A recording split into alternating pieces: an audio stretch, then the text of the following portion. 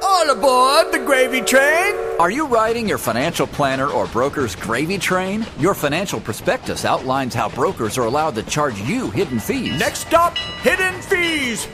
Want to take back control of your retirement income? Just get off at the next stop.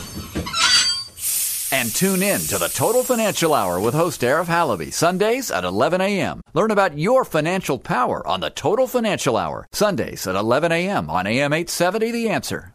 The Total Financial Hour, featuring Arif Halaby, president of Total Financial Solutions, designing higher income strategies with a conservative approach, protecting your principal and your earnings while getting you reasonable gains and reliable income, making you confident of your retirement income planning. Arif Halaby has your answer.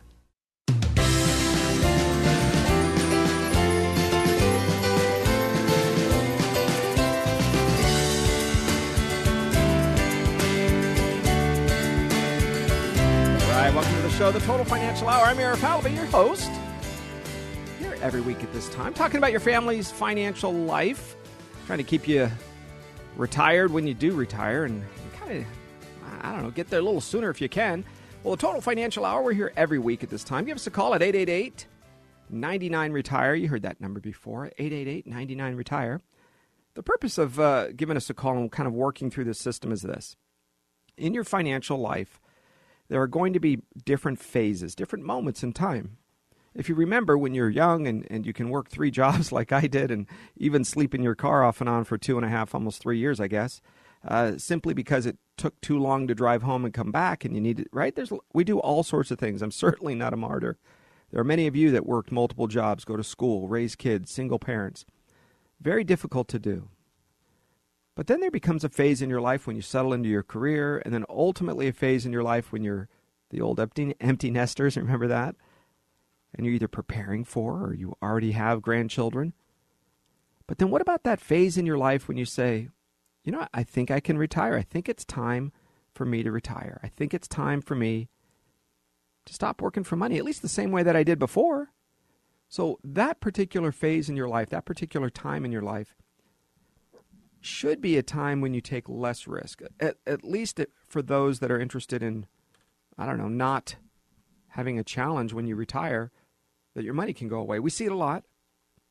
In fact, I'm going to go over 2 things this morning. We have a 2-hour special, and there's a reason for it. Number one, I want you to take a look at some of the Ponzi schemes that are happening.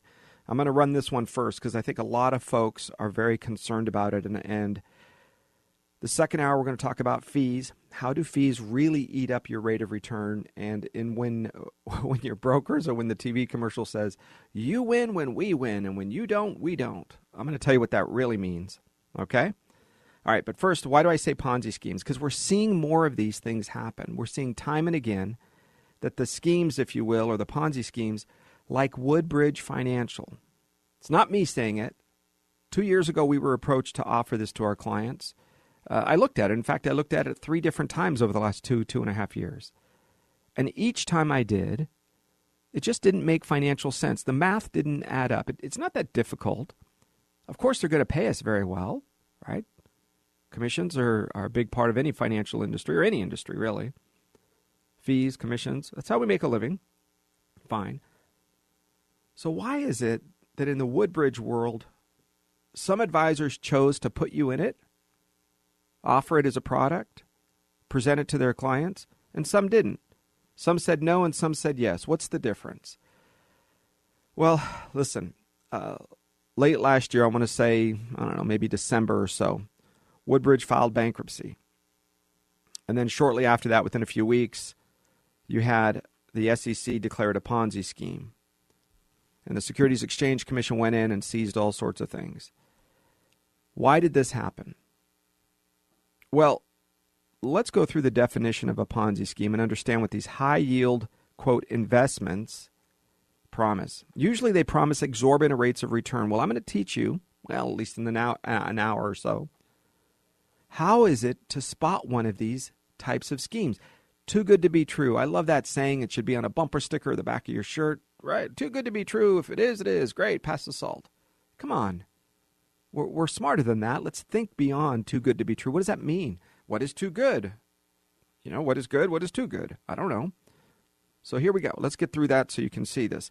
Because I think when you see and understand a Ponzi scheme, you need to understand people that promise instant riches, such as a Bernie Madoff, Sam Israel, right? Some of these guys that are out there, they are really, it's important, they are using your money to pay the last guy's money. So in other words, the goal for you is simply to make your money, put your money into the account, and you're going to earn interest. But the interest they pay you is sometimes your own money back. Sometimes it's the new guy's money that just came in the front door yesterday. They're going to pay it at the back door for you. And in a Ponzi scheme, which is what Woodbridge was declared to be, and I've got a bunch of others I'm going to go over with you as well, because I think you need to see some of them, because these are much more recent than you might think. Sometimes people think these are way back when. It's not the case. These are much more recent. So what they are is this. You are going to put money into an account. They are going to say they're investing it in something, whatever it is, offshore oil wells, orange juice farms in Florida. For some reason, and I don't know exactly why, in my experience, a lot of the frauds and the Ponzi schemes either come out of Utah or Florida. I don't know if it's that order, but I see it. Those are the two main ones. You see them every once in a while. Like, I'm kind of surprised this one comes out of California. Woodbridge is from Woodland Hills, California, San Fernando Valley. Why am I a little surprised? Because it's difficult to run a Ponzi scheme in California. We have some pretty good regulatory stuff. But if you're in another state and you drop in, look, regulators can't be there for every single product. They just can't. There just isn't enough of them. So you need to be conscious on your own. You need to double check. You need to take a look. And here are a few things.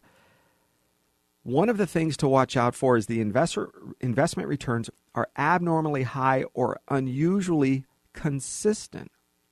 We give 1% a month come heck or high water. Really? Who can do that? Not even the best Wall Street minds, not even Warren Buffett can do that. So how do you get 1% a month? How do you get 10% a year for the last 27 years? That was the clue that Bernie Madoff had a problem. See, what Bernie Madoff did, which is very interesting, is he owned the front end, which was collecting the money, and the back end, which was, quote, investing the money. By doing that, he could create his own statements. And the statements that they created in-house, which was really a big part of the people that testified against him, was simple. They created it, and they just put whatever numbers they wanted. Oh, yeah, it looks like you made 4% this month. You can put whatever you want. Type it in, do the math, poof. You get a piece of paper that says you've made a certain amount of money. Watch out for unusually consistent returns. For the risk that you're I have no risk, I can't lose anything, and I'm making 10% a year. Well, maybe in 79, maybe in 82, but not today. Today, rates of return for no-risk investments are 2, 3, maybe 3.25%. That's it. Don't expect anything more than that. Anything more than that, and you are taking risk. Now, I'm okay with risk. If it fits your profile, that's fine. But just don't think something is what it isn't. And a lot of financial guys will kind of walk you through that, and I think they do so with one eye closed. As I mentioned, when we were presented with this Woodbridge opportunity, I did the math. I'm like, how can you do that? It doesn't make sense. You have to charge these people on these short-term loans. Let me tell you what it is here, because I'm going to come back to it a little bit later, but I want to tell you what it is. Simply what they said is there are short-term commercial loans, 9 months to a year. You give money to a business, a sandwich shop. They want to open up the second sandwich shop. We go in every day that they're open, and we pull from their bank account $16.48 if that's their payment, right? So, hey, every bank, every company sandwich shop can afford $16.32 or $47 a day from a nail salon. Yeah, they're building their second one. The SBA, Bank of America, nobody wants to give them a loan, so we are there to help. And when you do the math, it's a significant rate of return. And I said, okay, well, how much are they paying? In order to make this work, folks, you're looking at 25, 22, 30% returns, rates that the borrower has to pay. So you're telling me somebody has to pay credit card rates, and instead of going to get a credit card, they would use you. Maybe. Maybe. Could happen. But then why didn't they use a credit card? Well, because they maxed out their credit cards. Bing. There you go. That's when you say there's a lot more risk that all the traditional places say, you know what, there's something wrong with this guy or gal. We are not comfortable. Even credit card companies that kind of give everybody, Fogamy or get a credit card, right? 20% off today only if you buy. Anybody can get a credit card almost any time, especially today with the high rates. So now what I'm telling you is, in order for these kinds of schemes to exist, the rate of payback has to be so significant that it's just a math problem. Now, do I think there's at least 1 or 2 or 10 people out there that need to borrow money and are willing to pay 22%? Sure, I think so. 25? Probably. What is that, loan shark money? Loan sharks? Yeah, you make the mafia proud, Woodbridge. All right. The company, here's another problem. The company can also and does also make claims and guarantees like, we can double your money in 6 months. We can double your money in a year. Those are, if you are investing in a place where the market can go up and down, you need to be very careful. When I was a Los Angeles policeman, we would see scams and frauds. We would see people get taken. They would come walking out of the bank. There's something called the pigeon drop. Right? In my early radio career about 14 years ago, we would talk a lot about these because it still happens. It's still happening today. In upper middle class areas, in Bel Air, in Bellflower, in Long Beach, in Santa Clarita, in the San Fernando Valley, in Glendale, we see it all the time. And folks, you are often not reporting it because it's embarrassing. You have a lady that comes up and says, hi, I don't speak English. I won the lotto. And they phone you up a lotto ticket. You do your quick research. You're like, son of a gun, this is the winning. But, I can't claim it because I'm illegal. I'm here illegally. So can you do it? And I will give you half, or I will give you $5,000. I'll give you $50,000. You say, well, maybe I can. And they approach you outside of grocery stores, dress shops, nail salons, malls, normal places. They're not afraid. It's not. And then this very well-dressed, very well-spoken person walks up and says, hi, what's going on? And they say, well, you might say, well, this lady comes up and she speaks Spanish. And, oh, well, I speak Spanish. Or I speak Russian, or I speak Croatian, whatever it is. I speak Armenian. Oh, okay. Happens to be. Wow, imagine that. And they say, well, what we need to do is we can help her, and we're going to work together. So this way we can trust each other. We're going to keep an eye on each other, ma'am, so that, we're not going to walk away with your money. But we each need to put $5,000 into the bucket. This way, we have a $50 million lotto ticket. So $5,000 is nothing. So if she loses the $5,000, or, if you lose the $5,000, so what? You have a $50 million lotto ticket. And you get the idea. What they do is they work together, right? Those two folks. I'm sharing that with you because that is in your face right now, happening all over Southern California. It's a normal scam. Well, these Ponzi schemes are happening right now. Right? A year ago when we were talking about this, nobody knew that the Ponzi scheme of Woodbridge was going to be there. 10, 15 years ago, nobody knew that Bernie Madoff, he was the king of the world. He was the head of one of the top exchanges in New York. Country clubs loved him. You had to fight to get him to invest your money. Ask the dozens of movie stars and wealthy people. In order to have him invest your money, you had to ask, pretty please. Please take my money. Here's another sign of a Ponzi scheme. The company makes it difficult to withdraw your money. In fact, they claim things like it's frozen. Your money's frozen. You have to wait 3 months. You have to wait 6 months. I've seen this with promissory notes, with secondary markets. The moment that you invest in a promissory note, right, the moment you do that, the dollars go in and you immediately have a reduction. Why? Because it's just like other types of mutual funds and other types of stock market investing, which means your dollars pays the commissions and the fees. So if you put in $100,000 and you die the next day, your family doesn't get $100,000. If you're in a mutual fund that has a 5% fee, your family gets $95,000. If you have a promissory note with a 5% fee, your family gets $95,000. So there's an immediate discount in your money. That means you have to earn interest on a lower dollar figure, higher interest on a lower dollar figure. That's why when I say Woodbridge was about math and logic, it's simple. You take your calculator, you do the math, and you say, what kind of rate of return do I really have to make after they paid commissions and fees to everybody? And the rate of return back to you, right? If you're an investor and you're going to get a rate of return, those dollars, they come off the top. That means they got to make that money, plus they got to pay everybody else back, plus they have to pay their fees. That's why it's about math and logic. I had a lady come to my office a few years back. Upper middle class, husband was an executive at the studios, well into the six figures in income. She was a stay-at-home mom, both of them college educated. And she sits down, and in my office is where she chose to tell him, oh, by the way, this was their second appointment with me, oh, by the way, I had invested $50,000 of our savings, and it was a scheme, and I lost money. Now, they had a substantial amount of money, but $50,000 is a lot of money. I don't care who you are. And the $50,000 was simple enough. You had to be able to sit down and say, I'm never going to see this money again. And whatever I could have done with it, donate it to charity. If you don't think it's a lot of money, give it to charity. There's kids out there that could use it. There's organizations, there's churches, there's schools, there's folks that could use $50,000.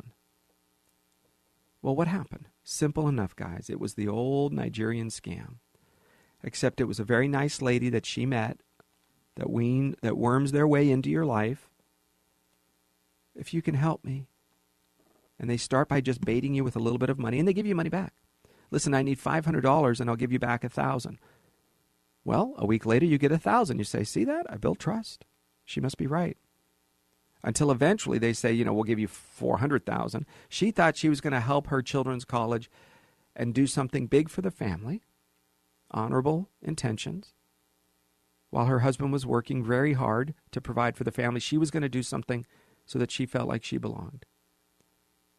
Financially speaking, right? So, be careful with Ponzi schemes. All right, what's a pyramid scheme? You guys know these? A pyramid scheme is an investment opportunity that promises members money based on the people you bring in. People, right? Remember the old people would say, Amway's a pyramid scheme. It is not, because they sell and move products. In fact, their products are pretty good, actually. Whether you like the business idea of it or not, I don't, but you can. They do well. Some people do very darn well. The products are great. As long as you're moving products through, then it is not a pyramid scheme. It's just like a normal business networking. But what a pyramid scheme does is it requires you to keep bringing in new people. And this matrix with complex, bring in 6 people, you make this much. Bring in 9 people, you make this much. Bring in 12 people, and you make, those are great numbers, except you understand something. It's an it's a geometrical growth. Here's what I mean by that. Within about 4 or 5 or 8 generations, it's over. It's the entire planet has to be involved for everybody to make the kind of money that they say you're going to make. So that's why a pyramid scheme cannot work. There just isn't enough people on the planet after 8 or 9 iterations of you bring 10 and I bring 10 and they bring 10. It's just over. Okay, so be very careful of a pyramid scheme. How do you point it out? If there isn't enough profit in the product, and the emphasis is on recruiting versus the product itself, you're probably going to say there's a problem here. Second, the business has very high startup costs, $199. Okay, that's a lot of money. But if you get out at any time, you realize they'll give you that money back. It's not a pyramid scheme normally. $300, $100, whatever. But when the startup costs are $2,000, $3,000, $5,000, and they say, no problem, we have our little square, you can swipe your card, and we'll take it from here. You go, Right? Startup costs, watch to see. Difference between a real business opportunity of growth and a pyramid scheme. The company will not buy back unsold inventory. This was a problem way back when you had to run certain types of businesses, whether it be air filter systems or facial products or diet products, and you were running this through your business consistently. But in order to achieve the next level, maybe you had a slow month. So you said, no problem, I'll buy it. And soon your garage looked like a warehouse, right? Keep both hands on the wheel, but you can raise one toe if this was you. And when you did that, you go, wait a second. Here I am moving this product through my business, and I'm ending up with the garage full of it. Well, today, the eBays, the Amazons, the Let It Goes, etc., those places allow you to sell a lot of that product back on. But most companies today that are legit do not even have you buy inventory. It goes drop ship from the company to here, boom to boom.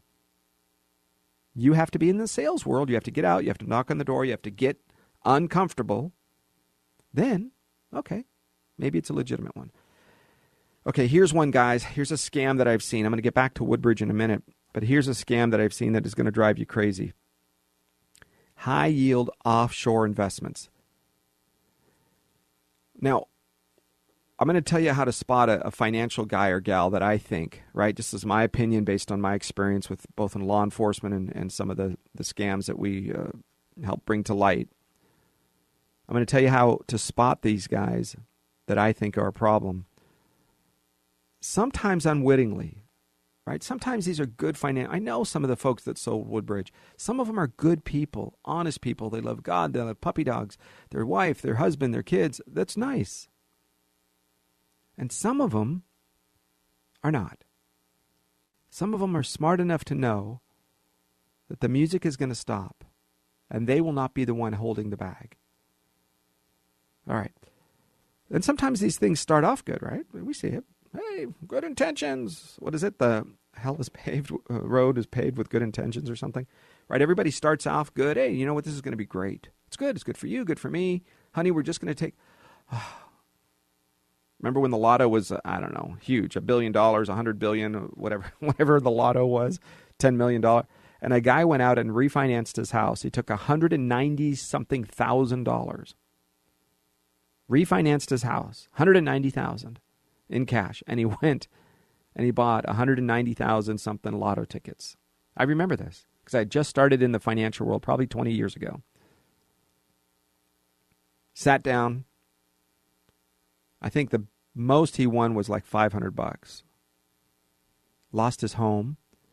And they show, the media is there and they show a picture of him loading up the U-Haul van with all of the family furniture and the wife.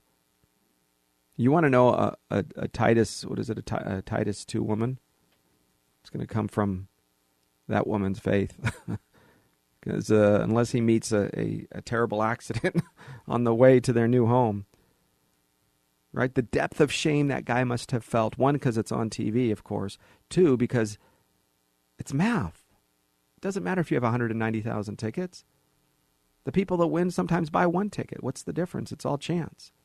All right, be careful. All right, here's the other one, high-yield offshore investments. We see this a lot. Con artists will often tout offshore investments. They will do things called currency arbitrage. And you go, wow, that sounded pretty good. And before I can ask a question, the guy on the phone flips to another conversation. You go, whoa, back up. And he doesn't. Currency arbitrage.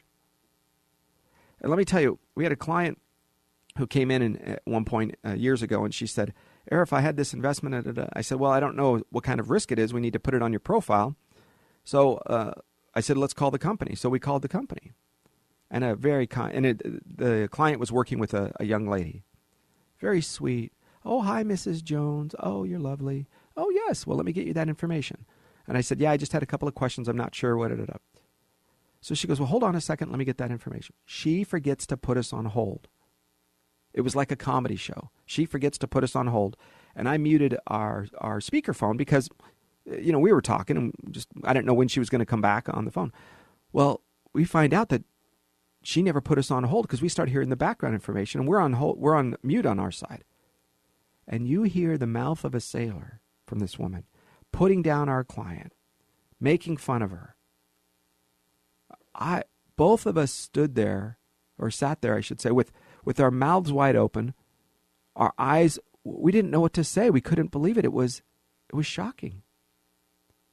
And then she comes back on, all pleasant and kind, and Mrs. Johnson says, what I'd like to do is I'd like to sell everything, please. I think it's time for me to move on.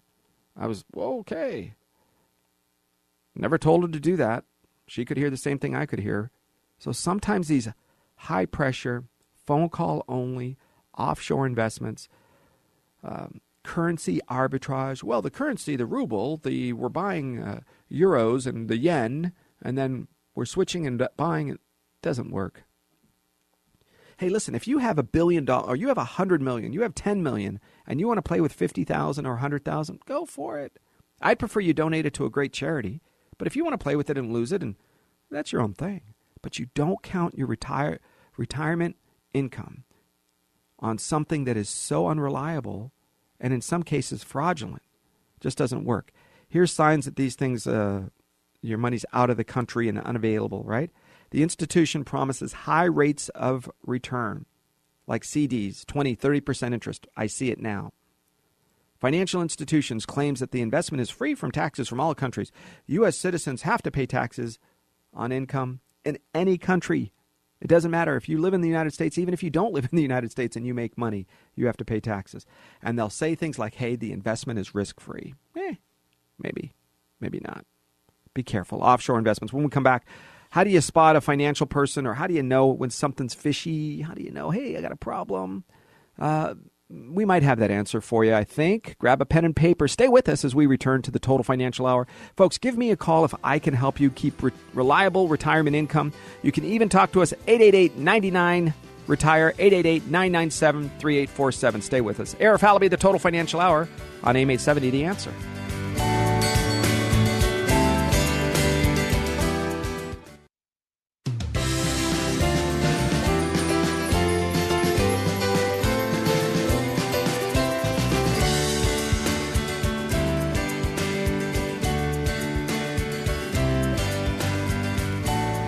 Hey, welcome to the show, the Total Financial Hour. As we finish up this hour of the program, stay tuned because we have a second hour of the program, a special report, if you will, on some of the fees, some of the risks that we're seeing out there. When the market drops the way it did, is this going to last forever?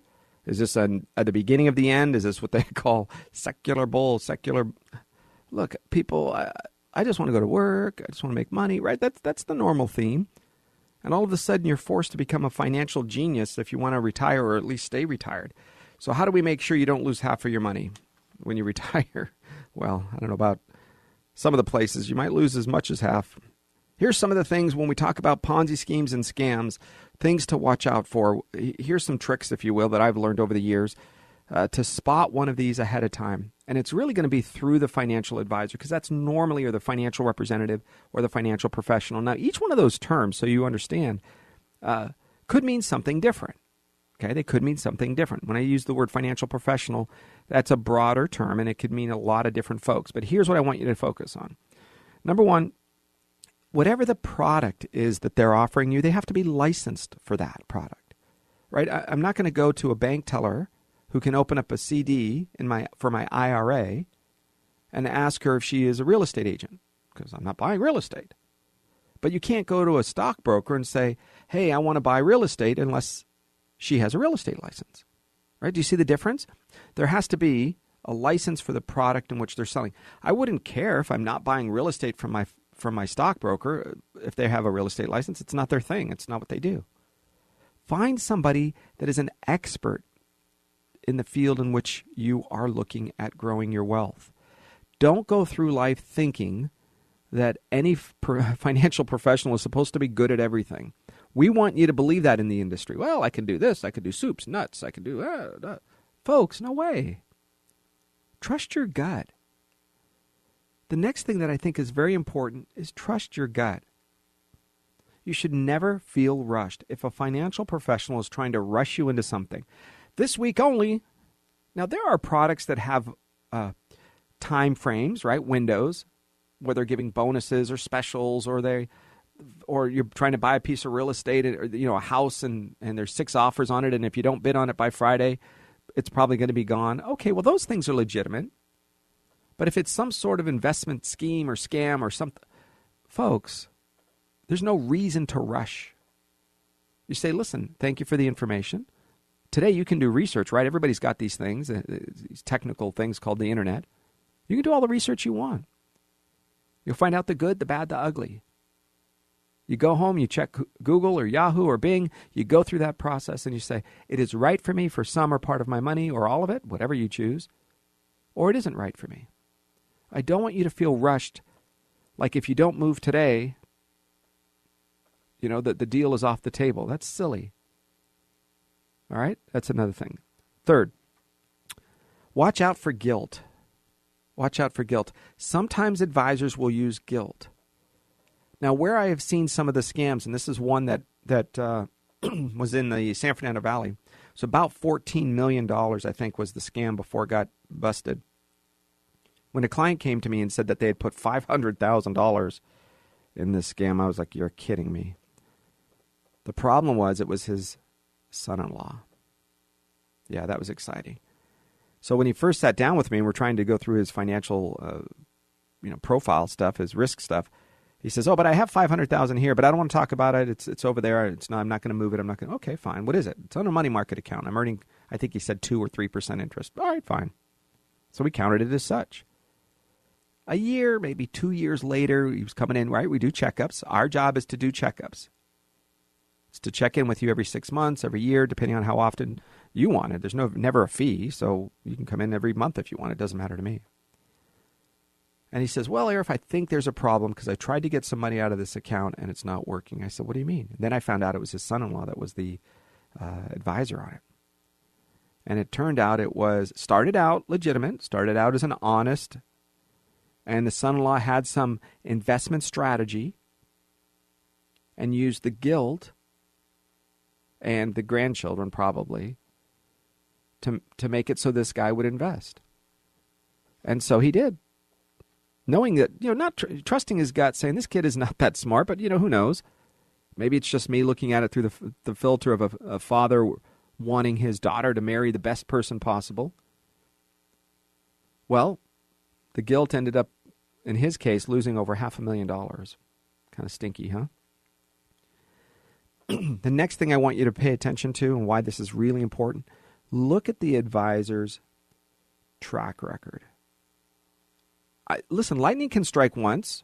People can invent a widget, right? And suddenly yesterday they were a plumber and tomorrow they're a millionaire, right? Those things can happen. They do. But if a financial person is new to the industry and they have this amazing, awesome, incredible thing, and in this process, it loops you down this road of getting ripped off, you're going to look back and say, this guy couldn't even tie his shoes, and I'm giving him $100,000 or more? Let me give you some of the examples of some Ponzi schemes. 1996, some of you may have been taken in this one. The Bennett Funding Group raised hundreds of millions of dollars to purchase equipment leases and promissory notes. 1996. All right. Here's another one. Greater Ministries in Florida. There's some of your guilt, right? Religious guilt. $500 million is what they lost. A promise by the church elders, don't worry, we'll pay back. Listen, I think this is a fairly common, you're going to see this a lot more.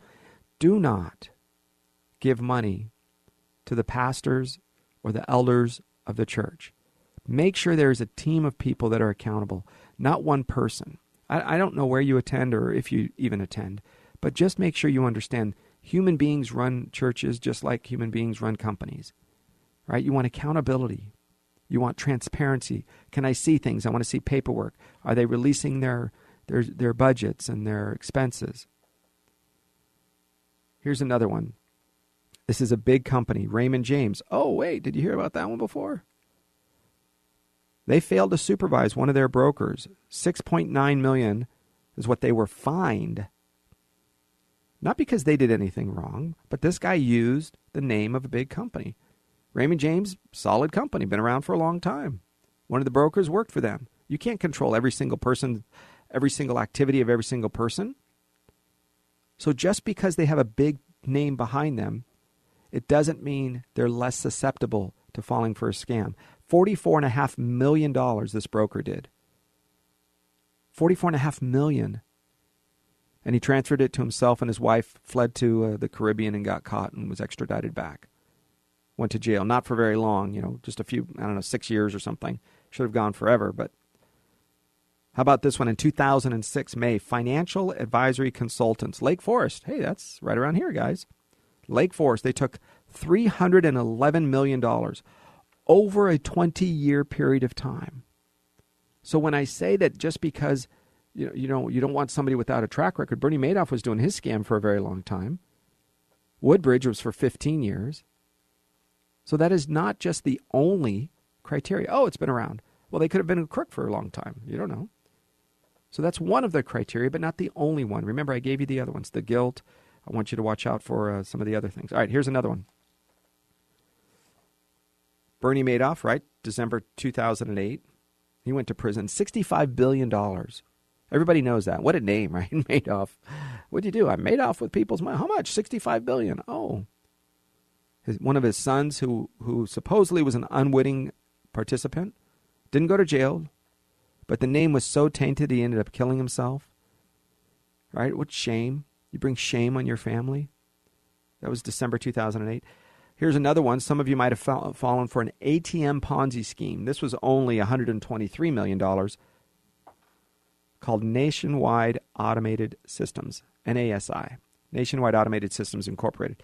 $123 million ATM Ponzi scheme. December 2017, there it is, just a few months ago, Woodbridge, 8,400 investors. Between $1.2 and $1.5 billion.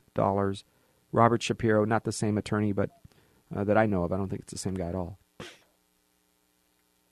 $1.2 to $1.5 billion Ponzi scheme, Woodbridge.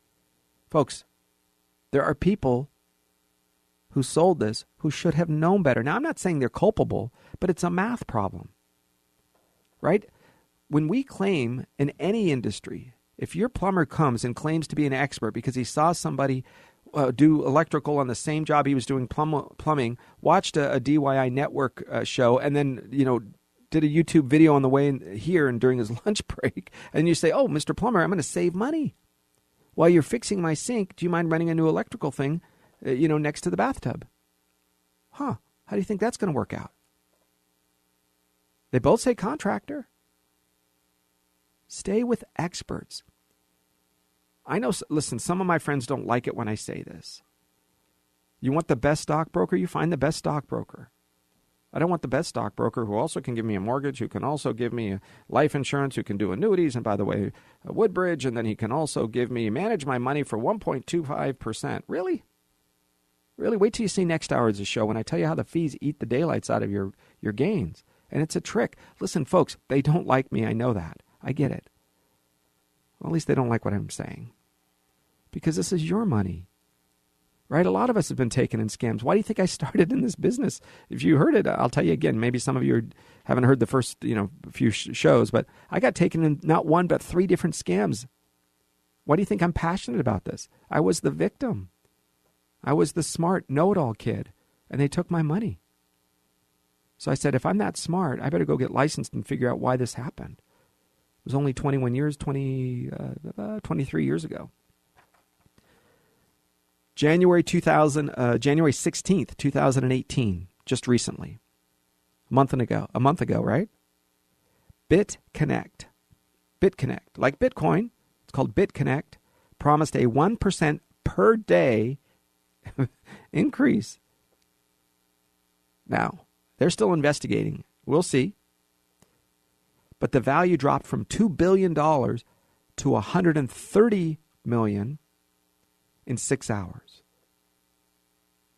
When something drops, money doesn't just disappear. It goes from one pocket to another pocket. Somebody is probably driving a really nice car, flying in a really nice private plane right about now. I don't know what's going to happen. Was that just a bad investment deal? Right? Your brother-in-law is a mechanic, decides to open a pizza restaurant. Sorry, that didn't work out. You lost money. That's not maybe a fraud. That's just a bad business decision. Is this one of those? We don't know. January 16th just happened. So the SEC and the FINRA and all these folks are probably doing their investigations, and Department of Corporations and whoever else might be involved.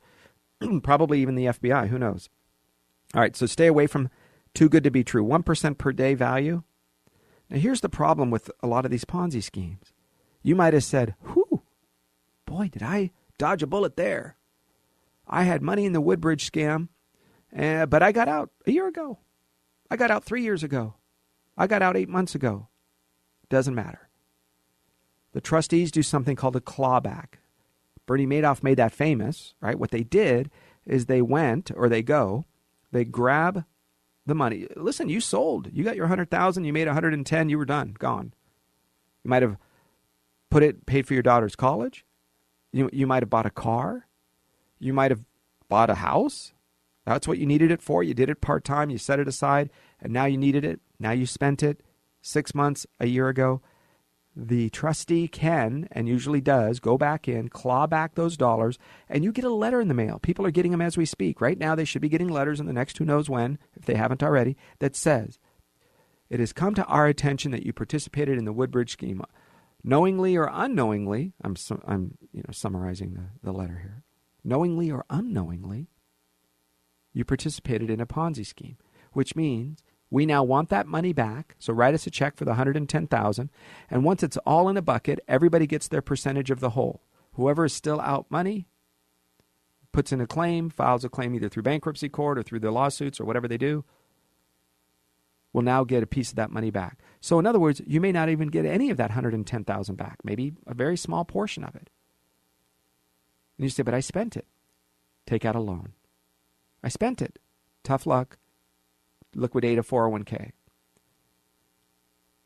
I think the agents and the brokers that sold this are just beginning to know that this 2-year saga isn't even really beginning. This is a big deal, folks. This is a problem. And you have to be careful. So stay with what you know. Don't get outside of the expectations. You want to stay in the stock market? Fine. Just know it can go up and down. You want to stay in indexed annuities, what we do? Fine. You're going to earn 3 to 6%. Sometimes 0, sometimes 10, maybe 4, maybe 2, maybe 1, maybe 10, maybe 14.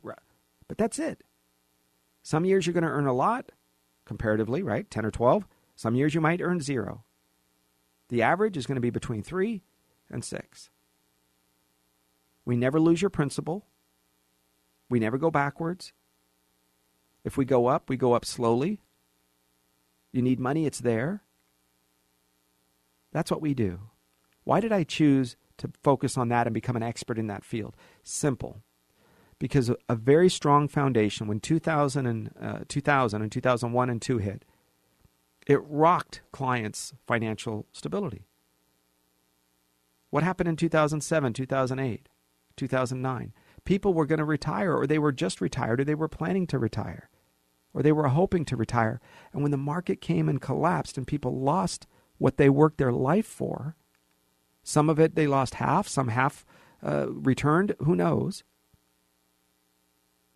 When your food, shelter, clothing comes from your investments, it's okay to be safe. When it comes from your income, then let your investments go up and down. You're buying them anyway. You're buying a little bit more, buying a little bit less, called dollar cost averaging. Let that happen. When your food, shelter, clothing comes from your income, you cannot afford your income to go up and down 10% a month. Hey, this week I'm making 5% less than I made last week. Oh, this week I'm making 10% more. Oh, this week I'm making... That's different, right? Your food, shelter, clothing comes from your job. But as you're retired, your expenses are now paid for by your retirement assets, or at least a big portion of it. So you can't afford those fluctuations. You can't afford those declines. They just can rock your financial stability significantly, and that's a problem when you have predictable expenses. Predictable expenses needs predictable income. If you have expenses that go up and down and you don't care, well, that's fine. Let that happen. All right, here's another thing I want to focus on when we talk about some of the financial scams, ways to spot it. You heard me talk about guilt, rushing you. Sometimes the too good to be true, right? Those are some of those things. What's another one? When a financial professional claims to be an expert in things that don't seem related. Like, I'm an expert at fixing your car, and I'm an expert at painting your house. Well, that's nice. But you wouldn't hire me to do both, right? Okay, that's nice. You're good at a lot of things, Arif. But what are you great at? What is your area of excellence? What are you supposed to be known for? What are you good at? So I would say be careful when you have a financial professional who says that they can do everything. Maybe they're licensed to do everything, right? So they pass that test. Remember one of the scams. Are they licensed for what they're selling? Maybe they're licensed for it, but are they good? Are they great at it? Because I think in today's world, it's complicated enough where it's difficult to be great at a lot of things. If it's closely related, stocks and bonds, okay. Life insurance, annuities, okay. You could be great at those two things. Commercial and residential property, you could probably be great at those things, right? CDs and savings accounts at a bank. Okay, you could be great at those things. But when you're talking to me about CDs and real estate, those seem to not be connected. You follow me on that? This is important because a lot of you think you should and could only have one financial professional. Maybe that's your situation. I don't know. But I think you need to have a CPA who handles the taxes. Not a CPA that handles taxes and your retirement accounts. Why? Because your CPA is busy. Try to get a hold of them right now. Between now and, April 17th this year. And if they do corporate returns, how about till September, right? Try to get a hold of them August, September when the second set of returns are done or due, or the extensions for corporations, right? Or October if the second set of individual returns are due, right? Because they're a CPA. Their job is to handle taxes. You want a professional. You don't want an attorney to also be your CPA who's also doing your real estate transactions, who's also handling your stockbroker and your annuities and your life insurance. You would say, Arif, that person is one step above Einstein. So you might be asking, Arif, why am I even saying this? Because I found this week. I had a gentleman come to me who says, Arif, I've worked with the guy. I lost $50,000 in Woodbridge. Folks, you know who he is if you listen to the station. I lost $50,000 in Woodbridge. I said, what are you talking about? What are you doing? You make more money than you need to live on, right? His expenses are less than a third, and that's if he spends a lot. He has more money saved than he needs to. I said, what are you taking that kind of risk for? You don't need that kind of risk. Here it is. I was told there was no risk to it, and I would make 5% a year. I said, are you kidding me? He says, oh, yeah, I was told no risk. Well, let me share something with you guys. The California pension system is so messed up. Most pension systems, if they earn 7.75% return average, they're never going to have a problem. Right? But so 5 is pretty darn close. You're telling me that somebody can promise you a 5% return without any risk, and surprise, it goes backwards. Another gentleman came to me this week. I'm going to cover this the second hour of the show because I want you to know these details. Came to me this week with his variable annuity. Not one, but 3 of them. Okay? Arif, I was told my fees are $45 a year, but because I had $800,000 in each one of these accounts and $1 million in another one, that I pay nothing. They waive the $45 fee. I said, okay, well, what is your fee for? He said, well, the fee, the $45 was, the paperwork fee, but they said they would take care of it. Wait till you find out what the fees were. Folks, I love men and husband and wife arguments, right? They're right in front of me. When men and women fight in front of me, that's a tough thing to say, right? Not. And when you see the arguments, because a broker decided to not communicate the fees. I'm not saying it's wrong for him. I don't know. But you have to realize, just know what it is. If an account has a substantial amount, I don't care. Listen, if you charge me $4,000 a month and you make me $20,000 a month, you could have 4. Make me 20, I'll keep 20, you keep, right? I'll keep 16, you keep 4. I could do that deal all day long. You would do it. Take away a 0, right? Make me 2,000, I'll give you 400. It's okay. I think that's all right. I could do that. I'm at home. You're working, so you're going to make some money. But don't tell me that that's not happening. And when people take risks that they don't need to take, sometimes it benefits the broker a heck of a lot more than it does you, or the Wall Street company, or the agency, or supervisors, or whoever these people are. So just make sure that it's right and suitable for you. Don't follow, listen, this whole Department of Labor fiduciary rule. I love it. It's a good thing. If we work with retirement accounts, we're fiduciaries as well. Got it. That's what our job is. But don't let the broker's mouth move and say the word fiduciary and then say, oh, then let me open my wallet and give you a signed blank check. Who cares? There's a million financial products. You can tell me this guy's great at everything. He or she is still going to tell you and offer you the products that they're familiar with. They can't offer you everything under the sun. That's not their job. They don't know that. You don't want somebody to do that. I say, listen, what are you great at?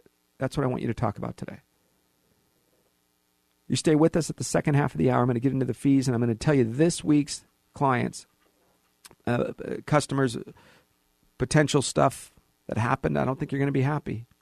Wait till you find out. And these aren't dummies, you guys. Don't think that they're dummies. That's the hardest part of what I do when we say, hey, folks, there's some bad guys out there and they can take you. It's not always a Ponzi scheme. It's not always somebody with a cloak and dagger and a pipe and a little hat. Sometimes they wear business suits. Be very careful. We have more when we come back. The Total Financial Hour. Give us a call at 888-99-RETIRE, 888-99-RETIRE, 888-997-3847. I'm Arif Halaby. The Total Financial Hour on AM 870. The Answer.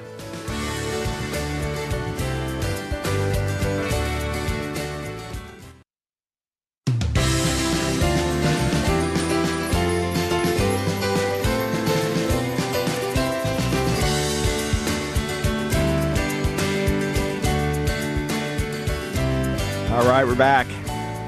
Welcome to the show, Total Financial Hour, the second hour, special show.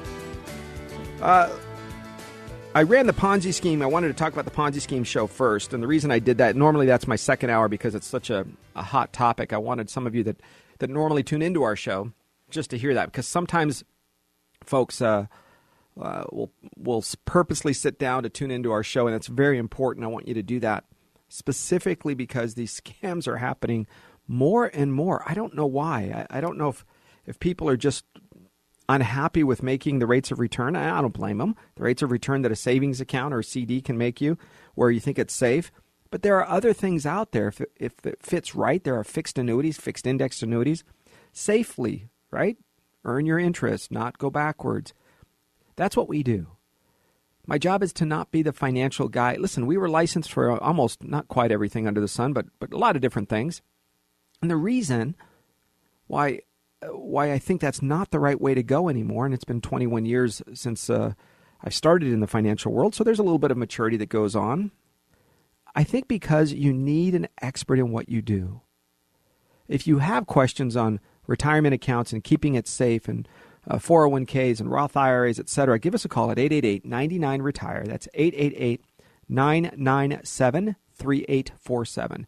997-3847. If you have a more private question, you can even call during the week. That number goes right to my office. We have locations in Glendale and Simi Valley, the Antelope Valley, Valencia, Santa Clarita, and down in Orange County and in Long Beach as well. So, folks, here's what's kind of important. I want to touch on a few things that happened this week, and I try to do that every week. You guys are amazing. Some of you come in as clients or you come in to learn and want to talk more about some of the financial stuff, and I think that's important to always ask questions. Well, let me explain something to you that I think happened because of a conversation we had on the show, and here's what it was. We said, listen, guys, there's no reason for you to pay fees to accounts for a service or a product that you just don't need. Here's a great example. Client has $10.5 million net worth. A lot of money. No question. Worked hard, saved, done well, smart people. $10.5 million net worth. They had three main accounts. They had other accounts as well, but three main accounts. So they told me what the number was, and immediately off the bat, I did some quick math. And I said, you're probably paying over $100,000 in fees. And I said, oh, well, you got to be kidding. That's impossible, right? The same thing you would say. You're kidding me? No way. I said, yeah, I bet you're paying $6,000 to $8,000 a month. I think that's what I said. $6,000 to $8,000 a month in fees, probably as much as $100,000 a year. He said, we don't have a house payment. A rental property doesn't have a payment. somebody's making $6,000 a month? You got to be kidding. I said, well, maybe it's worth it, right? Maybe you're buying something and you're using it, so that's fine if it fits your needs. But let's take a look. They present account number 1. Listen, there are some great companies. They are A-rated. There's a purpose for their product. I get it.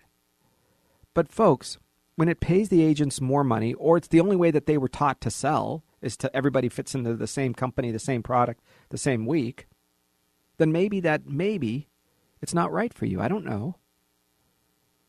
And that particular account, you ready for this number? $2,400 a month in fees. It was about $800,000. It's not me saying it. We called the company. Speakerphone, dialed it, filled in my little sheet. I tell you, 15 minutes. We can find out. We call the company. We pull it in. Name, address. Can you talk to... do I have your permission, Mr. Jones, to talk to Arif Halaby? Yes, we do. Okay, go ahead. Ma'am, I have a question. How about this? Okay, so the fees are 3.75 times this number. So how much is that? It's this much per year. And how much is that per month? Divided by 12, right? $2,400 a month. $2,400. Now listen, they don't always charge the fees monthly. That's why they get away with it, I think. Because some of them are quarterly, some are annual, some are... So all we look for is the generalities. Let's get... If we wanted to do basic, you had to do every single day times 0.0013. Forget it. About how much per month am I paying in fees? Because that's how you pay your electric bill. That's how you receive your pension payment. That's how you pay your you receive Social Security, is monthly. You don't do it in percentages. And a lot of the financial guys and gals, on purpose or on accident, will use percentages when it's in their best interest and dollar figures when it's in your best interest. For example, it's in your best interest to not think that they're making very much money. So I'm only getting paid 1.25%. Plus the 12B1, plus the income rider and the M&E charges. So it's only, by the time it's all done, you go, okay, well, 1.1, 1.6, okay, I could do that. Second account, about $2,100 in fees. $2,100.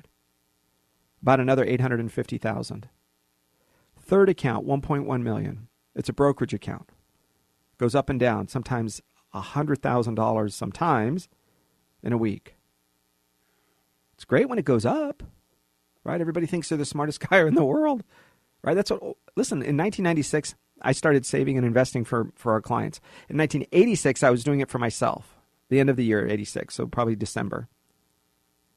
So by the time you look at that, let's say 87, right? I was the smartest guy because it went up. I bought my first house in 1991. Right? Look how smart I am.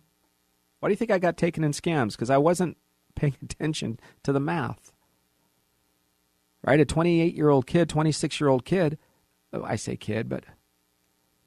And so here we are looking at this particular product. And I don't know how old the agent was. I don't know. And then I think they're nice people. They love God probably. They love their kids. Oh, that's all good. But is the product right for you? Here's why that matters. Because sometimes these products are paying somebody who was in elementary or in junior high school when you were the one that was leaving your family in the middle of the night, working hard, working double shifts, working overtime. You saved that money. You put it into an account. Why should that person continue to be able to fee that account not once, but every single year? You're feeing the same money. If you made me money, then you made me money. Then it's over. It's done. You made me money. Thank you. You made some, I made some. But why are you feeing the base, the same dollar, every single year? And here's the trick. Folks, I hear this. I don't know if they know what they're saying because I see it on TV and they know that there are smart people out there. It's not like they're saying it to one person when they can say, oh, this guy's not going to get it. And here's what they say. We are tied to you. We make money when you make money. When you have a bad year, we have a bad year. What does that mean? It means when your account goes from $600,000 to $800,000, they get paid more fees. But when it goes from $600,000 to $400,000, you lost $200,000. Oh, but don't worry, they still make $12,000. You're like, what? Why are you making anything? You just lost $200,000 of my money. Why should you make anything? Unless I'm buying, so what am I buying? I'm buying you to hold my account. Got it. Send me statements. Got it. I'm buying a website so that you can, I can check it anytime, anywhere. Okay, then just know that's what you're buying. But you understand, look, I say this a lot, and some of it is tongue-in-cheek, right? If Joy Behar can say something stupid and then go, I know I just put down one of the largest religions in the world where Christ is the center, and I can do that. But if I said it about, why doesn't she say it about Islam? I don't know. Interesting, huh? They can say almost anything and then go, just kidding, I'm a comedian. See why y'all take me seriously. I think there should be some accountability. So I'm not a comedian. So when I tell you, take me seriously, I guess. I'm a sit-down comedian if you look at watching us on Facebook, because I'm sitting down. 888-99-RETIRE, 888-997-3847. All right, here's where I'm going with this. If you have a financial professional that tells you things like that, ready? Here's what it is. Don't worry. When the market goes down, it is a paper loss. And you say, okay, I got that. It's a paper loss.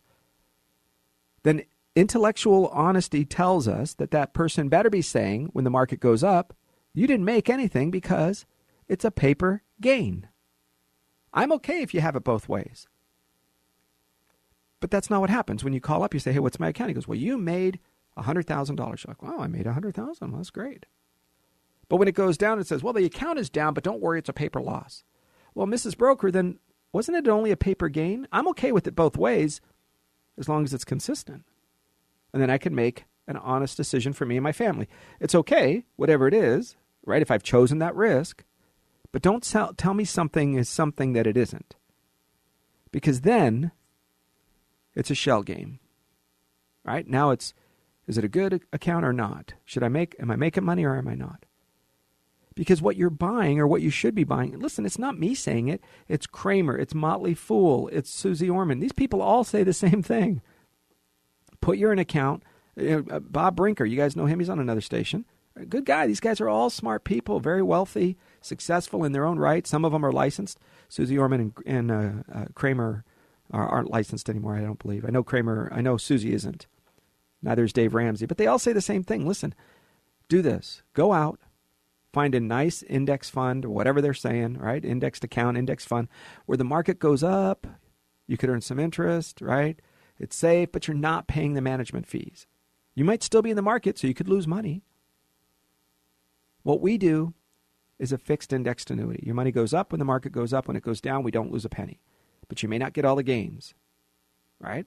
And if you take out 10% a year, no problem. No penalty, no fees, no problem. You want to take out more than 10% a year, then you might pay a fee. Not always, but you might. And you look at it and say to yourself, well, how do I make sure that it's there when I need it? Well, you do a couple of things. You don't have all of your eggs in one basket, right? You don't. My mom used to live on a farm. She's a little girl in Michigan. That's where she met my dad. Little girl in Michigan, lived in the back house of a farmhouse from her grandparents. And her job was to sell eggs, right? The farm sold eggs. They had chickens, they sold eggs. Penny each or whatever their price was. And they purposely never carried all the eggs to the street, right? That little street cart thing. People come by. It was it was an integrity system, right? The policy was if you took fruits or vegetables or eggs or whatever, you put in money in the little thing. But why wouldn't she carry all the eggs at one time?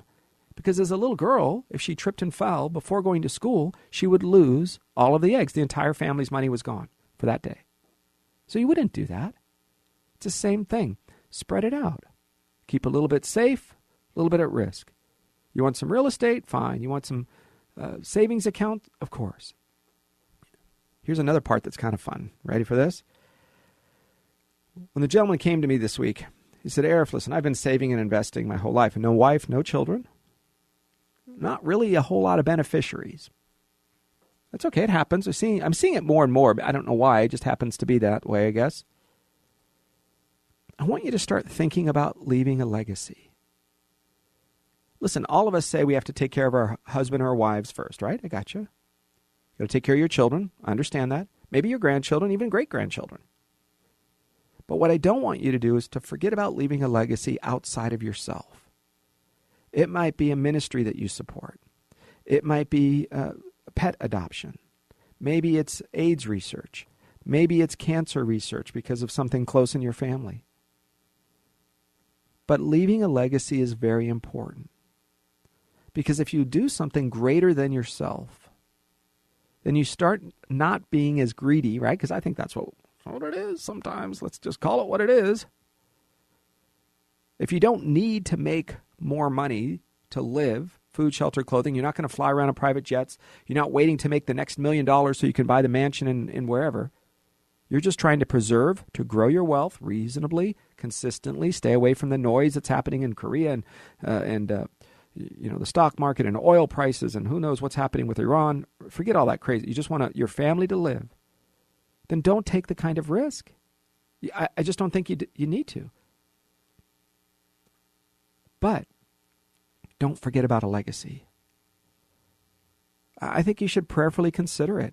There are many of you that are secular, that are atheists, or at least agnostic out there, and that's okay. You don't have to give to a church or a charity. There are plenty of non-religious, non-Christian, unchristian, whatever, not but let's say non-Christian groups out there. Think about it like this. What matters to you? What made a difference? For me, it was one guy when I was 18 years old who said, I can help you become successful if you just listen to me. Why do you think I do what I do? I love teaching. I love speaking. I love helping and mentoring young people. Right? Who else is going to do it? Somebody did it for me and made a difference in my life. One of the things that I require when I help mentor young people is this, and I can't do it to a lot of folks, 4, 5, 6 at a time. That's about it. I say, one day you're going to have to sit on this side of the table. And you're going to have to teach other people. You're going to have to mentor. You're going to have to guide. Whatever it is, you're going to have to share your wisdom. For many years, we did it through scouting. Right? My boys are in Boy Scouts. Order of the Arrow, some of you know that. Both of them are vigil members of the Order of the Arrow, the highest you can get. It's a pattern of service, pattern of integrity. Who is it that you want to receive some or part of your money? Another story, a gentleman passed away late last year, late summer, I guess. He left his money to 3 different groups. One, to one of our clients, because he had no wife or children. He had a sister that he left some money to. He left money to a mission group. And he left money, believe it or not, to a group that does one thing. And it reaches people in remote areas of the world. When you reach people in remote areas of the world, this man has passed away. But the $500,000 or so that he left behind to that organization can reach people for decades. I mean, it can change an entire village. You understand that? So these are differences that people can make that can go on for a very long time. You have a question about legacy? You have a question about beneficiaries, etc. That's very important. You check that out. 888-99-RETIRE. Give me a call if you have a question. 888-997-3847. I'm going to tell you a story. You ready for this? Oh, God. Early in my career, I get a call from a client. And she says, Arif, I got this check in the mail. And it looks like it's coming from your company. It's an insurance company. I said, why would we send you a check? She said, it's $250,000. I said, what? We didn't send it. I said, it's probably a scam. She happened to be on the way. I was coming back from San Diego visiting my wife's family, and I said, you know what? I'm going to be driving by your house on Sunday on my way back. Why don't I just stop and pick up the check? I'll take a look at it. At least we'll see what I can find out. Okay. So I stop. I take a look at it. I go, oh, it looks kind of real. I go, tomorrow morning I'll make some phone calls. We'll see what it's all about. So the next Monday comes. We give them a call, the company, and here's what we find out.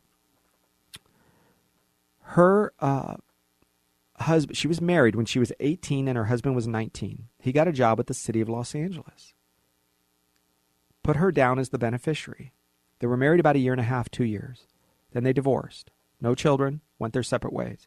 Their mothers stayed in touch because they knew each other from junior high and high school. So their mothers stayed in touch, but that was about it. She went on, married for 25 years. Children in high school and college. He went on and married for 25 years. he was a pretty bright guy and continued to promote within the city, continued to raise his life insurance, raise his life insurance, but never changed his beneficiary. So when he passed away, unexpectedly, really, in his early 50s, he passed away and left $250,000 in life insurance from the city's plan, to her. He didn't mean to do that, right? He didn't even know her. They haven't even spoken in 25 years. So when we found out about it, I said, oh, here's what happened. And you have two choices. You can recuse the check, deny it. It goes back to the company, and then the company finds next of kin, and it goes to his estate, which would be his wife and his new wife and his children. Or you can keep the check and cash it. It's tax-free money. You can do whatever you want with it. So, of course, what do you think she did? I mean, come on, you guys. Yeah, she kept the check. She kept the $250,000 check. I was like, oh, are you kidding? She's like, no, it's, it's my money. I was like, okay, I guess it is.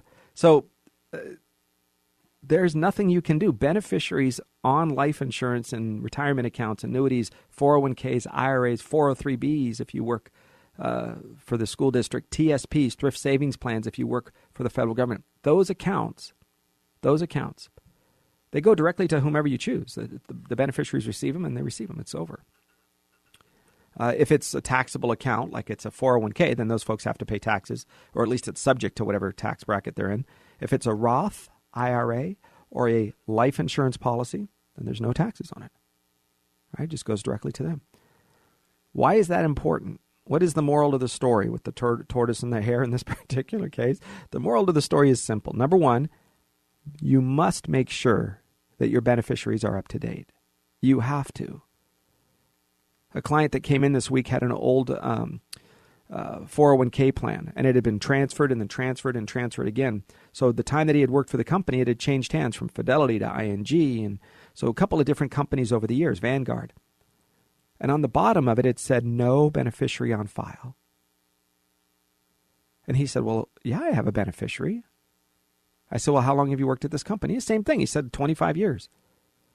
I said, well, it says there's no beneficiary on file. Now, they might have to do the paperwork and track it backwards, or you can just call the company or fill out a form and add whomever you want as a beneficiary, your wife, your children, whoever you want. So make sure that the beneficiary is who you want it to be. Very simple to do. If you have a retirement plan at work or wherever you might have it, or an annuity, or you have a life insurance policy at work or wherever you might have it, especially if it's a second marriage. And ladies, I'm talking to you because usually you're the one that's out the money. In this particular case, the wife and two kids of the original guy didn't receive anything. He thought he had sufficient life insurance, which he might have, right? I'm going back to the late 90s when this happened. He might have had enough for himself and his family to pay off his house or whatever it is that he wanted to do with the money. But do not think that you're thinking something, don't think that these dollars are just going to go to whoever you think they're going to go to. You're dead. You're gone. Somebody else is going to make that decision. All right, hey, let's go over a couple more fees. If you have any questions, give me. I'm supposed to keep giving you this phone number, 888-99-RETIRE, 888-997-3847. All right, here's part of the reason that fees and risks in the process of your saving for retirement, and even post, right now you're retired, do you still need the same kind of risk that the fees bought? Because the fees might say, hey, listen, we're going to take a risk, but man, you could win big. Okay, I'm willing to take that chance. But do you still need that risk when you retire? Is it worth it to have your husband or your wife or whoever's left, your children or grandchildren, take a big loss? The other part of it is, what level of expertise do you have to have? We had a gentleman who does a lot of trading, and he buys and sells his own stocks, and that's fine. But I asked his wife, what do you know about this? And she says, nothing. So if he has a stroke, or if he passes away, or if he's incapacitated, who do you think has to make the decisions when to buy and sell and how to buy and sell? It's his wife. So make sure that if you decide to be your own investment professional, that you have a backup plan if you pass away or you're incapacitated, so that your spouse can do whatever she needs to do or he needs to do with those monies, right? Pretty important. We see that as a gaping hole sometimes. All right, here's the reason that fees and risks in retirement or approaching retirement is not a good thing. Number one, the money's gone and it cannot earn interest ever again. Once you pay a fee, it is gone. Leaves your pocket and goes to them. That means your account drops in value, goes into the broker or the agency's pocket. They get to make the decision of what happens to it. It's their money. They can buy their car, they can pay their electric bill, put their children in college. They can do whatever they want. You need to ask yourself this. Do I pay any fees when there is a loss that year? Do I pay any fees? What are you buying? Ask that. What am I buying, Mr. Broker? Well, you're buying our expert manager fee. Okay, so then why do you ever take a lunch break? Well, you're buying our expertise. Okay, so you can never play golf on Wednesday, and you better not go to the restroom. You better not ever take a vacation. You better be sitting in that chair watching my life savings. And then he'll say, well, it's not really what we do. I'm not the one that you're paying me, but you're also a portion of the fees go to the managers, and these guys are experts, and they sit in a closet all day long and babysit your money. No, they don't. It's a computer, and they buy and sell, and the computer buys and sells, and they do their thing. And some guy somewhere in Chicago and New York, he's out there, and she's doing her own thing. Oh, that's great. All of them are out there doing what? And at a recent public gathering, when one of the brokers says, I don't do anything.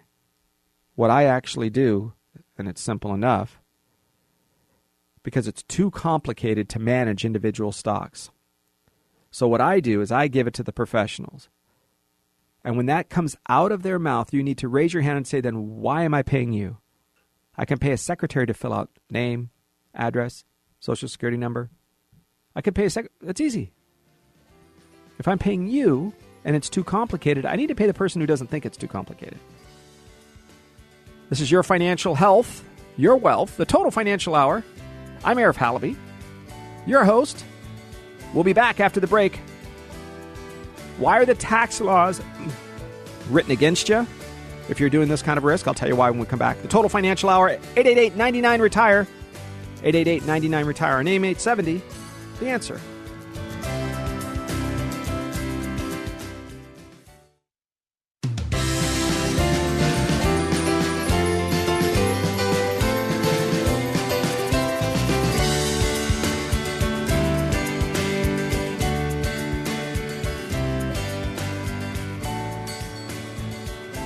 All right, folks, we're back. The Total Financial Hour, AM 870, The Answer. Your home for news talk, conservative talk, common sense talk, really, if you think about it. Because, 1 + 1 is 2. I don't care if you feel like it's 6. If I took my gun and left it on the table for 15 years, it's not going to jump up and hurt anybody. Same thing with my car and a knife. And, right, take a look, folks. Take a deep breath. But he wants to run out and start banning things and thinks grandmother, federal government is there to protect you. Listen, there's a role for the government, of course. I gave a list today. I put it out on Facebook. And I said, listen, how did you and I ever grow up and live? Between, ready? Seatbelts, helmets, the pickup truck. You can't get in the back of the pickup truck without at all, right? How did I ever survive? Back of a station wagon, we rolled around. How did you ever survive when you didn't have a helmet on a skateboard? How did you ever survive with a shotgun in the back of your deal, right? Through 3/4 of the South, these kids would go to school. They'd go, especially during deer hunting season. And then they put their gun in the back of their pickup. What? A gun at school? Oh my gosh, the world's ending. Maybe, just maybe, the government kind of reaches a little bit. Listen, everybody can point to, well, my cousin's brother's nephew, their neighbor, was in the back of a pickup truck. And when they slammed on the brakes, they got hit and died. Okay, yeah, I get it. Do you make a law because 8 people or 10 or 20? I don't know where the line is. I don't know. It's not my expertise. But when it comes to your personal responsibility, if you think the government is supposed to help you retire, and listen, ready for this? I know some of you that certainly we have a lot of great fans. I love all you guys. You come up to me on a regular basis at the Wealth Summit recently. You say you listen to the show. I appreciate that. I appreciate your faithfulness, your comments, even criticisms. I need that. I want to grow. I want to be better. Sometimes we'll disagree. I'll say no, and you say yes. That's okay. We can do that.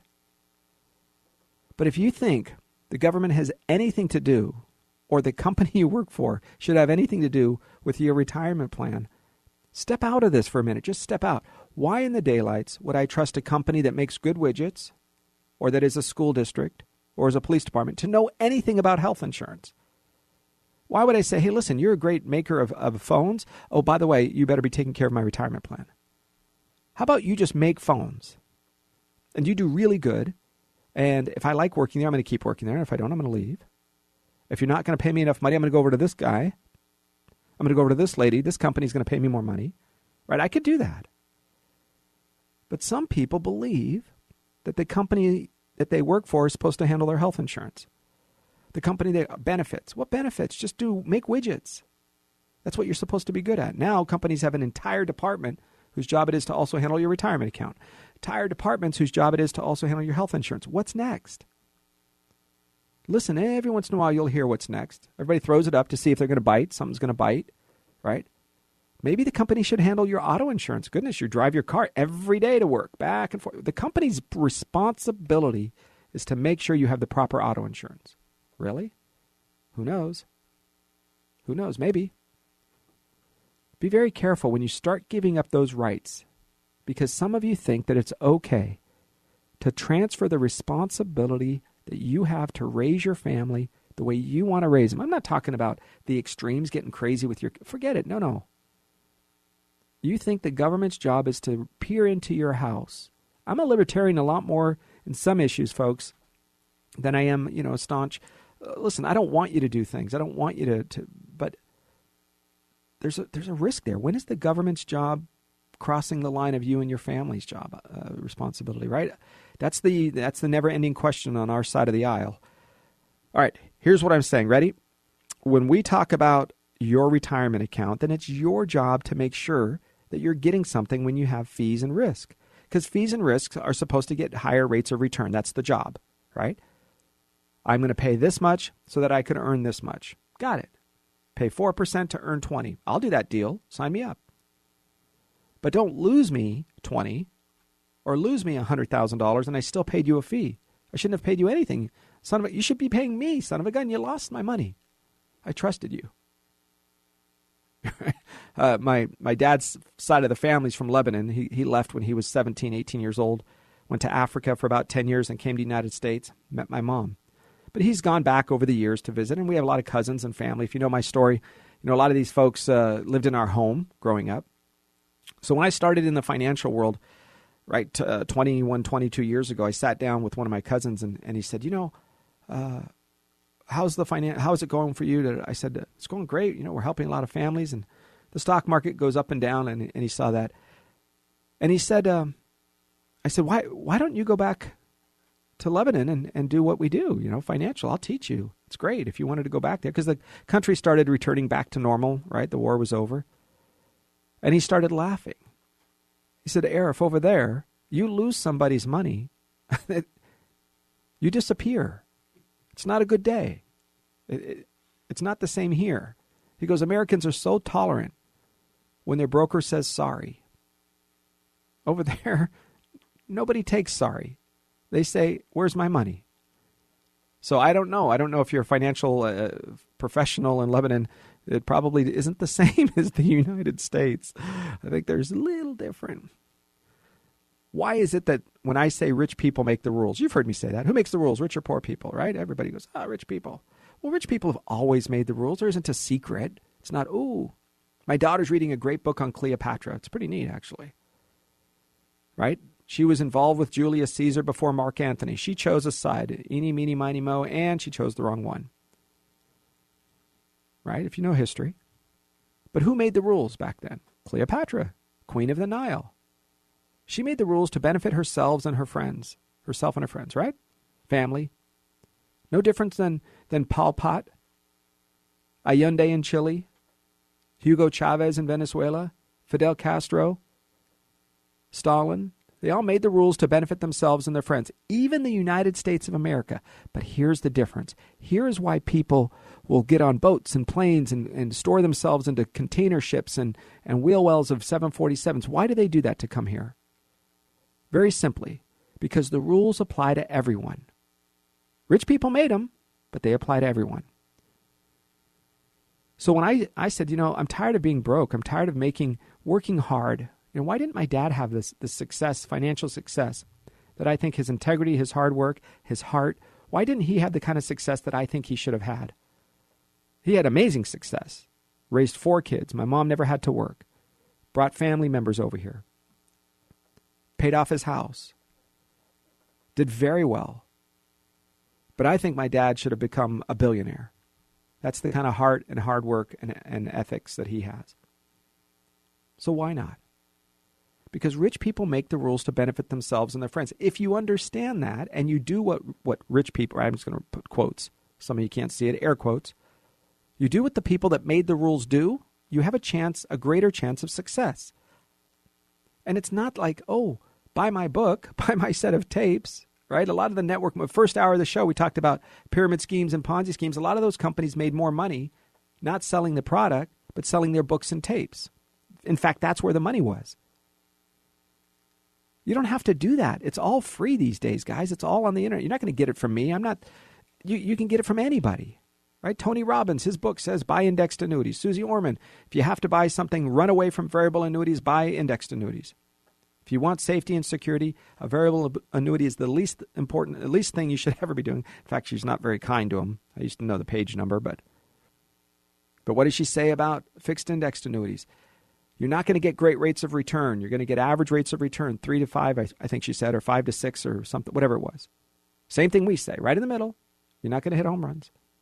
So what is it that wealthy people do?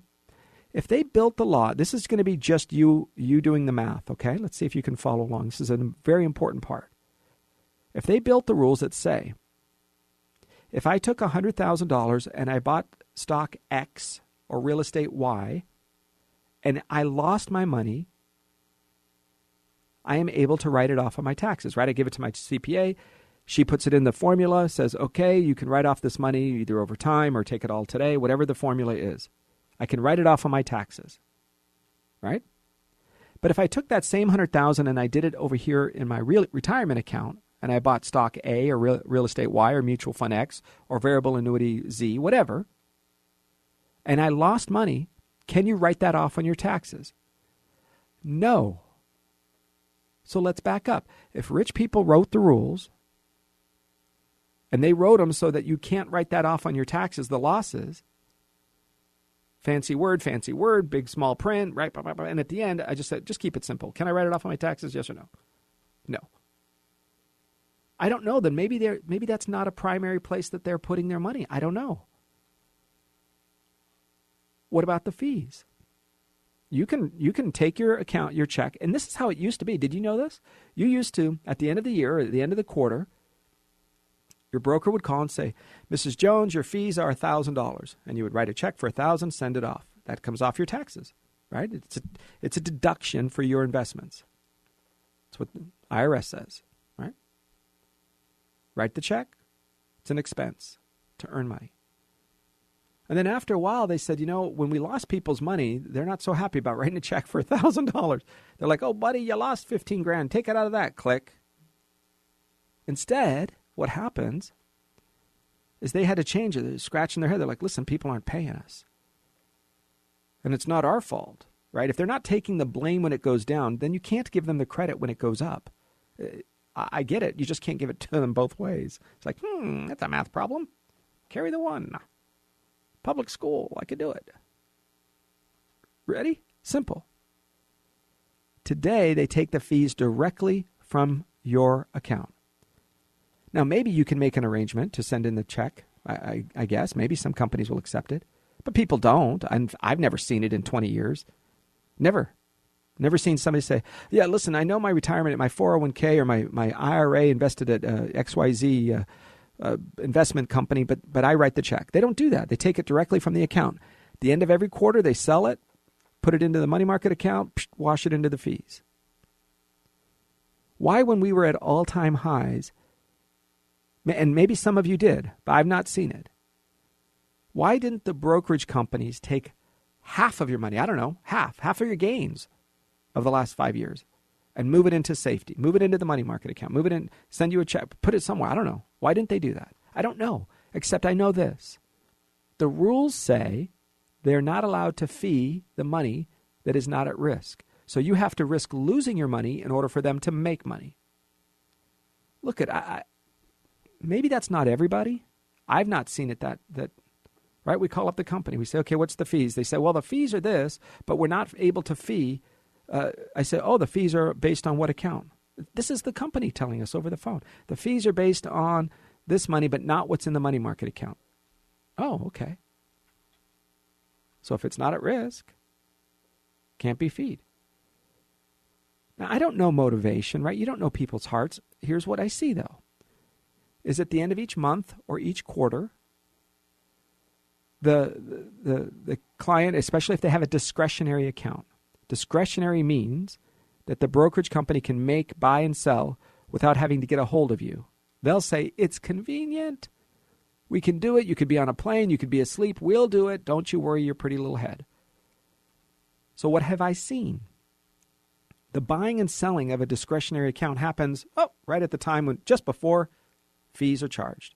So in other words, money goes from the money market, no risk, no fee, no rate of return either. I mean, really 1% or something. Goes from that and drops into risk. Maybe you can earn a great rate of return, but the guarantee for sure is a fee is possible and will and could be charged. Maybe that's not their motivation. I get it. But just realize that you need to keep an eye.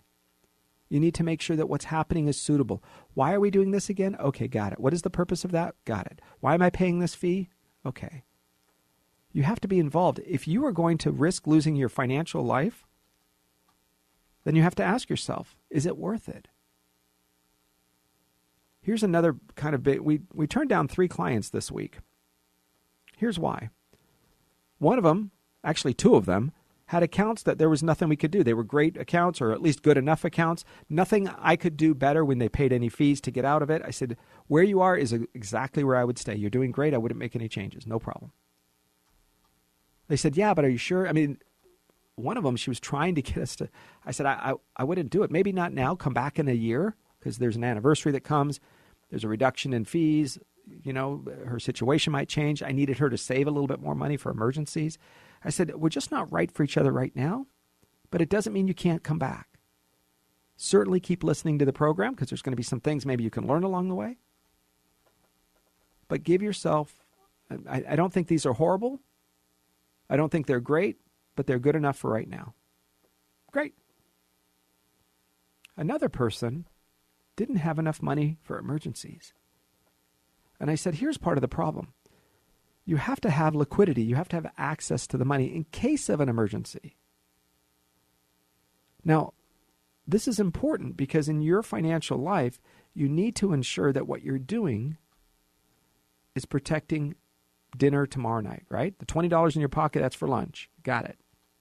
The $20 in your retirement account, that is for future income a year, 10 years, 20 years later. So don't confuse $20 with $20. There's 2 different accounts. They each have different jobs to do. But here's where some of the problems come in. Some of you have agents that will talk or convince you to make complaints against other agents. You need to go back and check your gut. Say, is there a reason that this agent is writing complaints, writing up forms, convincing me that of one thing or another? What are they so afraid of? And why do they want to hide? Right? So be careful, because there are some guys and gals in the industry that have a little bit less scruples than they should. Maybe they're unsure. Maybe they're not, I don't know, maybe they're not confident. Maybe they're new. Right? Part of this is to make sure that the fees and risks that you're buying is for experience and not just some manager that's in New York or Chicago. All right. I want to wrap up this hour of the program with 2 things for you. Number one, I want to recap how to make sure you're not going to get taken in a Ponzi scheme. These are things that I think are kind of important because part of an investment scam that happens is they seem to have a trait, all right? And it might not even be a scam. Maybe the underlying product isn't a scam. It just might not be right for you, right? I think you should buy oil and gas exploration futures in the Caribbean, Southern. Well, that's fine, but it's not for me. Well, you better. Maybe that person is getting paid extra to push a particular product. So here's part of the problem. Ready? Verify credentials. Remember when I talked about this before? I said make sure the licenses of what they have are appropriate for what they're selling. For example, a teller at a bank can sell you a CD all day long, but he cannot sell you real estate unless he's got a real estate license. Same thing with a stockbroker and an insurance guy, right? They have different licenses. They have different products that they can offer. Okay. Don't chase phantom riches. You've heard me say this before. If it's too good to be true, right? It's such a cliche. But there's an average rate of return in the economy for the no risk, if you will, 2 to 3% average rate of return with the market with little risk, like we see it in fixed indexed annuities, depending on the time frame. Maybe 3, maybe 6, maybe 8% average return. That's the most you can expect right now. In 1999, we were getting 15%. Why? Because the market was going crazy. Interest rates were higher. Okay. But for the conditions today, I think 3 to 6%. And ignore this. They're so good at this. Well, you know, Mrs. Johnson down the street, Mr. Jones, everybody's doing it. The gentleman that I saw a couple of days ago that came into the office said, Arif, my friend was making money hand over fist, and he's the one that told me to go do this. And I talked to his broker, his agent, and he put me in Woodbridge. And of course, I told you, Woodbridge, he lost $50,000. Woodbridge is the financial scam Ponzi scheme where 1.2, 1.5 billion, I think they're still trying to sort it out over the last 60, 90 days. They've come up with it. The SEC, Securities Exchange Commission, says this is a scam. Now, your brokers are saying, don't worry, you'll get your money. It's in reorganization. It's bankruptcy. I don't know. I don't know what's going to happen. All I can tell you is the IRS and the Securities Exchange Commission and every other three-letter organization that is watching this stuff has got their hands in it, trying to figure out what's going on. Don't expect to get it back. Bring it to your CPA and say, hey, CPA, is there any place that I can write this off? Maybe you can write it off and make some, get your money back in some form or fashion, or at least get a deduction on your taxes. Maybe, right? Bring it up to them. Here's another one. Refuse to be rushed. This is a deal. This is a discount. This weekend only. It's a Memorial Day, President's Day, Labor Day, Easter special, whatever. Baloney. No, thank you. If you are not comfortable, if you don't feel like it's something you can be doing, then you do your research and come back. Today, everybody has a Google. It's on your devices. You can find out anything about anything. Good, bad, and ugly. It's everywhere. You can find it. And you make your decision. All right. Never feel obligated. Remember I mentioned this before. I had a gentleman before who came into the office who said, we are using my dad's financial person. In fact, this is the son of my dad's financial guy. My dad's been with him since 1940-something. The broker passed away. His son has taken over. We don't really like him. We don't really know much about him. However, let me tell you, we feel kind of obligated because my dad's still alive and worried about that. And I say, listen, you shouldn't be working with anybody that you feel obligated to work with. I lose probably 1 or 2% of our customers a year, our clients a year. That's okay. I mean, it's not okay. I don't want to lose anybody, but it's okay. If we are not right for you, you tell me where you want me to send the paperwork. I've worked with people where they think the money is theirs, right? There's a couple of big companies out there. Try to get your money from Raymond James or Morgan Stanley. Some of those brokers, Edward Jones, they think the money's theirs. They lose their paperwork. I can give you horror story after horror story. We do a 3-way call. The client yells at them. Oh, my gosh. and then try to work with Fidelity. Super easy. And Fidelity used to be the worst one years ago. And today, their customer service, they understand the money's the client's, not theirs. Some of these other companies will make you jump through hoops that are only designed to make the process difficult. Arm yourself with information. Today you can get information on any financial product. But remember, sometimes companies that are losing business, right? Billions of dollars left the mutual fund and stock market world and went into the insurance and the annuity world and the indexed annuities and the fixed annuities. Why did they do that? Well, because it was time to take some of the winnings off the table. As those billions of dollars that left that industry and went over to the safer part, sometimes the industry will put stuff on the websites, right, that are not true or that are skewing the facts a little bit. Those are bad. We're always good. They're always bad. So do your due diligence. Ask questions. And when people come to me, sometimes they'll say, "Hey, Arif, do you have any brochures or literature?" I said, "I'm just going to tell you, you write it down." They said, "Well, why don't you just give out brochures?" I said, number one is every brochure out there from every company is never going to say anything bad.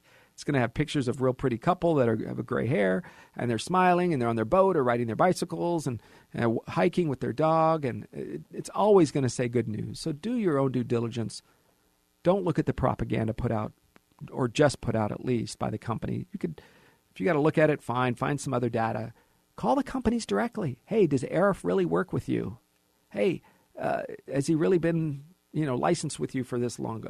Find out. That will help you. We had a gentleman who decided to work with us. We gave him referrals. And we don't tell these people what to say. I said, here's a list of people that we've worked with. You talk to them. If it works for you, great. They're good people. If they say the right things, they say the right things. All right? This is important because these schemes and scams that are out there, you can't make this money back. Right? When you're 50, 60, 70, 75, or 80, what are you going to go back to work? This is your family's finances. Where is the pain? The pain or the gain? What is a bigger deal to you? The pain of losing half your money or making twice the money? I don't know. If you have $1 million and it becomes 1.5 million, are you going to change your life substantially, run around, fly around in private jets? And maybe that's your thing. Okay. But if your $1 million becomes 500,000 or 750, are you going to change your life? Are you going to sleep? Are you going to be comfortable when you decide to buy something new for your home, or will you think twice? Are you going to have peace of mind? Be very careful. Total Financial Solutions is about protecting your principal and getting reasonable gains. If you have a question, you want to reach out to us, 888-997-3847. That's 888-99-RETIRE, and it works all week long. Give us a call at the office if we can help. 888-99-RETIRE. I'm Arif Halaby. Thanks for listening to the Total Financial Hour on AM 870, The Answer. The Total Financial Hour, featuring Arif Halaby, president of Total Financial Solutions, designing higher income strategies with a conservative approach, protecting your principal and your earnings while getting you reasonable gains and reliable income, making you confident of your retirement income planning. Arif Halaby has your answer. 3-star General Michael J. Flynn, head of the Pentagon Intelligence Agency, knew all the government's dirty secrets. He was one of the most respected generals in the military. Flynn knew what the intel world had been up to. He understood its funding. He ordered the first audit of the use of contractors. This set off alarm bells. The explosive new documentary, Flynn, Deliver the Truth, Whatever the Cost, uncovers the facts behind this scandal. Flynn told the truth. He was the most dangerous person for Donald Trump to hire. I find out the worst enemy that I'm going to face in my life is right here in America. They took my assessment and they wanted me to change it. And I was like, I'm not changing it. They had to get rid of Flynn.